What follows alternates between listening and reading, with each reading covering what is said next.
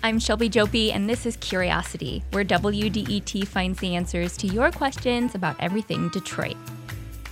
My name is Priya Ganji, and I'm a 14-year-old from Northville, Michigan.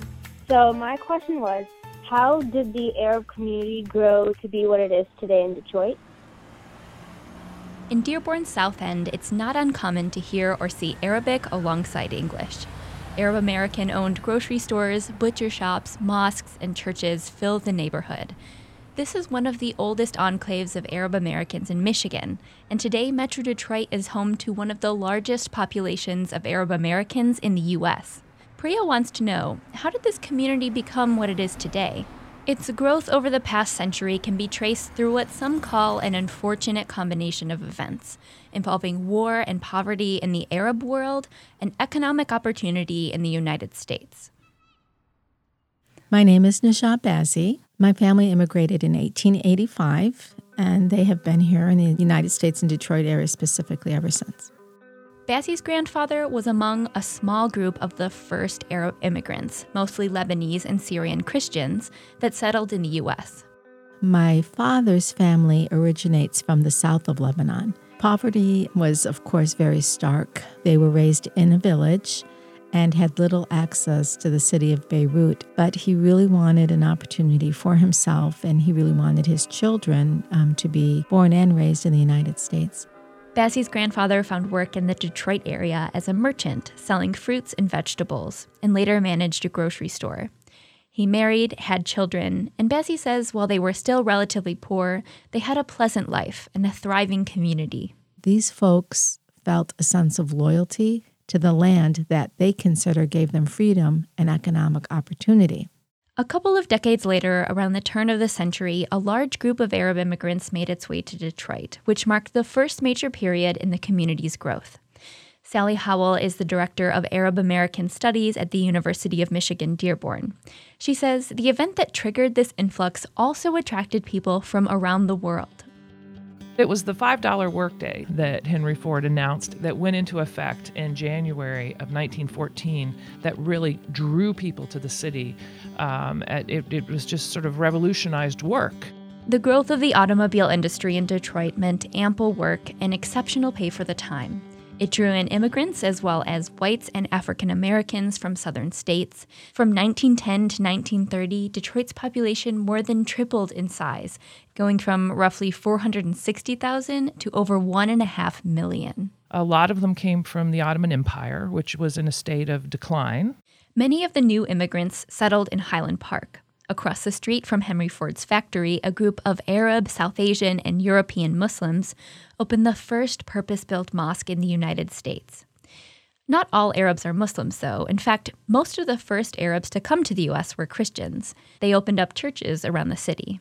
These places of faith provided central support systems that would become a big draw to the city for Arab immigrants. Part 2 of the story of Detroit's Arab American community begins with a change in U.S. immigration policy. In the 1920s, the federal government effectively banned Arabs and Asians. The U.S. did not lift this ban until some 40 years later. Nevertheless, the lift of the ban was timely for many people fleeing civil war in the Arab world. So my name is Hassan Jaber. I'm an immigrant myself. I was born in Lebanon and came here because of the Civil War. The Lebanese Civil War began in 1975 and involved multiple religious, political, and ethnic groups. It lasted 15 years. Jaber came to Detroit at the beginning of the war. Many Lebanese immigrants, like him, fled in the late 1970s and 80s and settled in the south end of Dearborn. There, an established community of Arab Americans lived and worked nearby at Ford's Rouge plant. A group of Arab American Vietnam veterans saw that this huge influx of immigrants desperately needed help finding jobs, healthcare, and learning English. So the group formed the Arab Community Center for Economic and Social Services, or ACCESS. Jaber is now the CEO of ACCESS, one of the nation's largest Arab American organizations. I think it's unfortunate that immigration to Detroit from the Arab world is always triggered by unrest. So every war we see an influx of immigration. We've seen it in the 90s because of the Iraqi war. And unfortunately, we're seeing it now with the civil war in Yemen and the Syrian conflict. And this takes us to the third major period in Arab immigration that begins right around the first Gulf War in the early 1990s. It continues today with ongoing conflicts in Iraq, Syria, and Yemen, and across North Africa. Jabber says the Arab American population here has doubled since the 80s. The Arab American Institute says that number was around 350,000 people in 2012.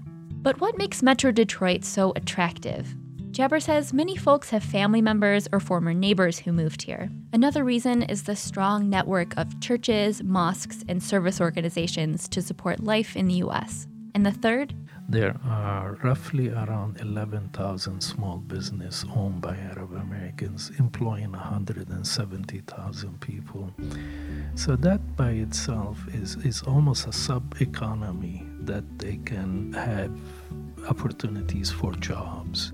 Jabber says the Trump administration's travel ban and new immigration policy are making it difficult to predict what it will mean for those hoping to immigrate to Metro Detroit today.